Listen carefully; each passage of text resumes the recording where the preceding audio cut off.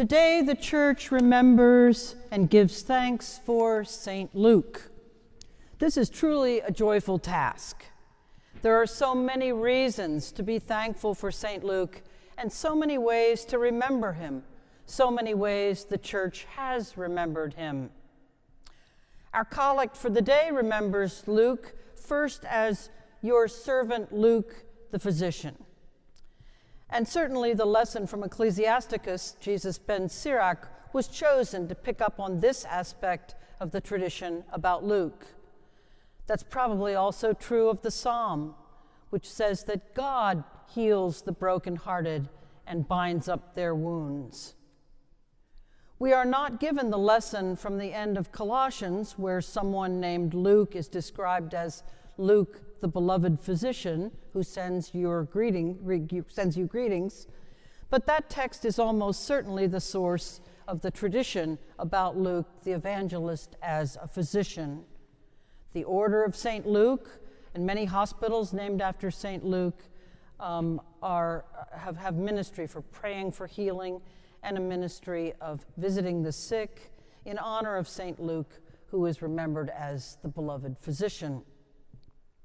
That brings us to a second way that St. Luke is remembered in the church, both in Colossians and in 2 Timothy, which we just heard, namely St. Luke as a trusted companion of the Apostle Paul.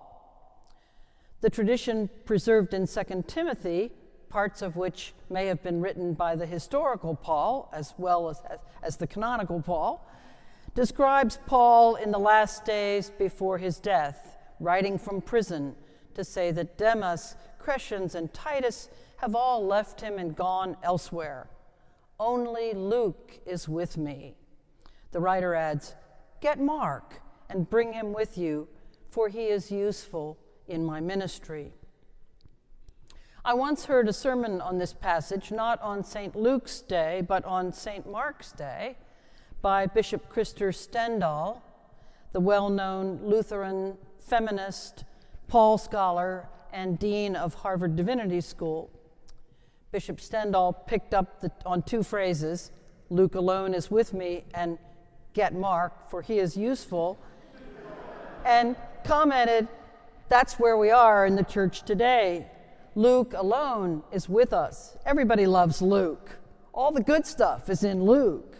The Good Samaritan, the Prodigal Son, the Magnificat, the Nunc Dimittis. But he added, "Get Mark as well, for he is very useful in our ministry."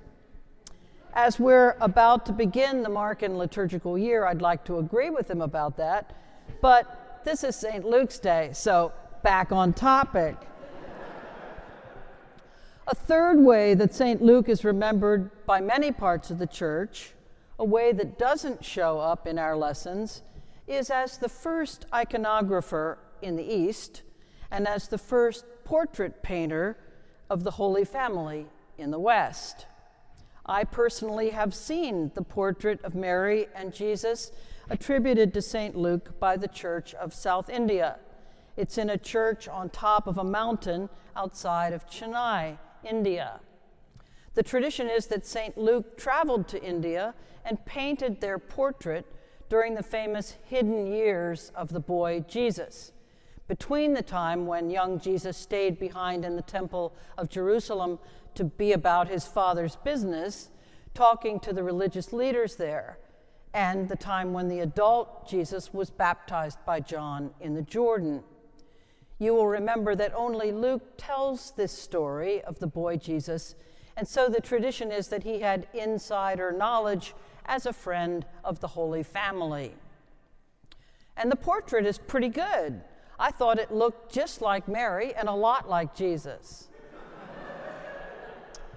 And I understand that there are Eastern equivalents to this Western-style portrait in icons painted by St. Luke in Greece and in Turkey. So according to this tradition, Luke was a master of several different artistic styles. But the fourth way that St. Luke is remembered is the one that excites me as a biblical scholar. Luke Timothy Johnson refers to his namesake Luke's narrative magic. We have an example of it in our gospel passage for today. Both Mark and Matthew recount the visit of Jesus to his hometown of Nazareth and the reception he received there. By the way, Tom Wolfe was right about this one. You can't go home again. Some of you have already discovered this, and the rest of you will find out soon enough that once you're in seminary, your relationship with your home parish changes. Well, you're in good company. The same thing happened to Jesus. The part of the story we just heard seemed to go well enough, but in just a few more verses, the people of his hometown will try to kill him. And it's Luke's version of the story that we tend to remember, not Mark's, not Matthew's, but Luke's story. It's because he writes so vividly, so powerfully. I always say of Luke, he's our Shakespeare, he's our Milton. This is the important sense in which Luke is a portrait painter. He helps us to see the action unfolding in front of our eyes. Jesus, filled with the power of the Holy Spirit, returning to Nazareth in the Galilee.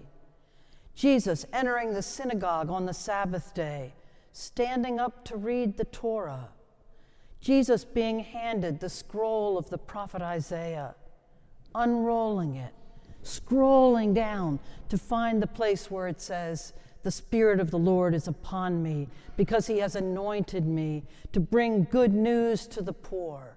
He has sent me to proclaim release to the captives and recovery of sight to the blind, to let the oppressed go free, to proclaim the year of the Lord's favor." We watch him roll up the scroll again, give it to the attendant, and sit down, the traditional position of a teacher or preacher. We see the eyes of everyone in the synagogue fixed upon Jesus, waiting for him to speak. And we're waiting too, perhaps expecting a long discourse on his plans and his vision. If so, we don't get it. In the shortest sermon ever given, Jesus says exactly one sentence, but it's a killer. Today, this scripture has been fulfilled in your hearing. He leaves them to do the math, to figure out that the prophet Isaiah spoke about him, to figure out that this is his inaugural address, his plan, his program, his purpose for coming, to enact and embody the saving history of God with Israel in his own person. And it is narrative magic. We are completely enthralled. And the whole gospel is like that. It is Luke's version of the Annunciation that we read.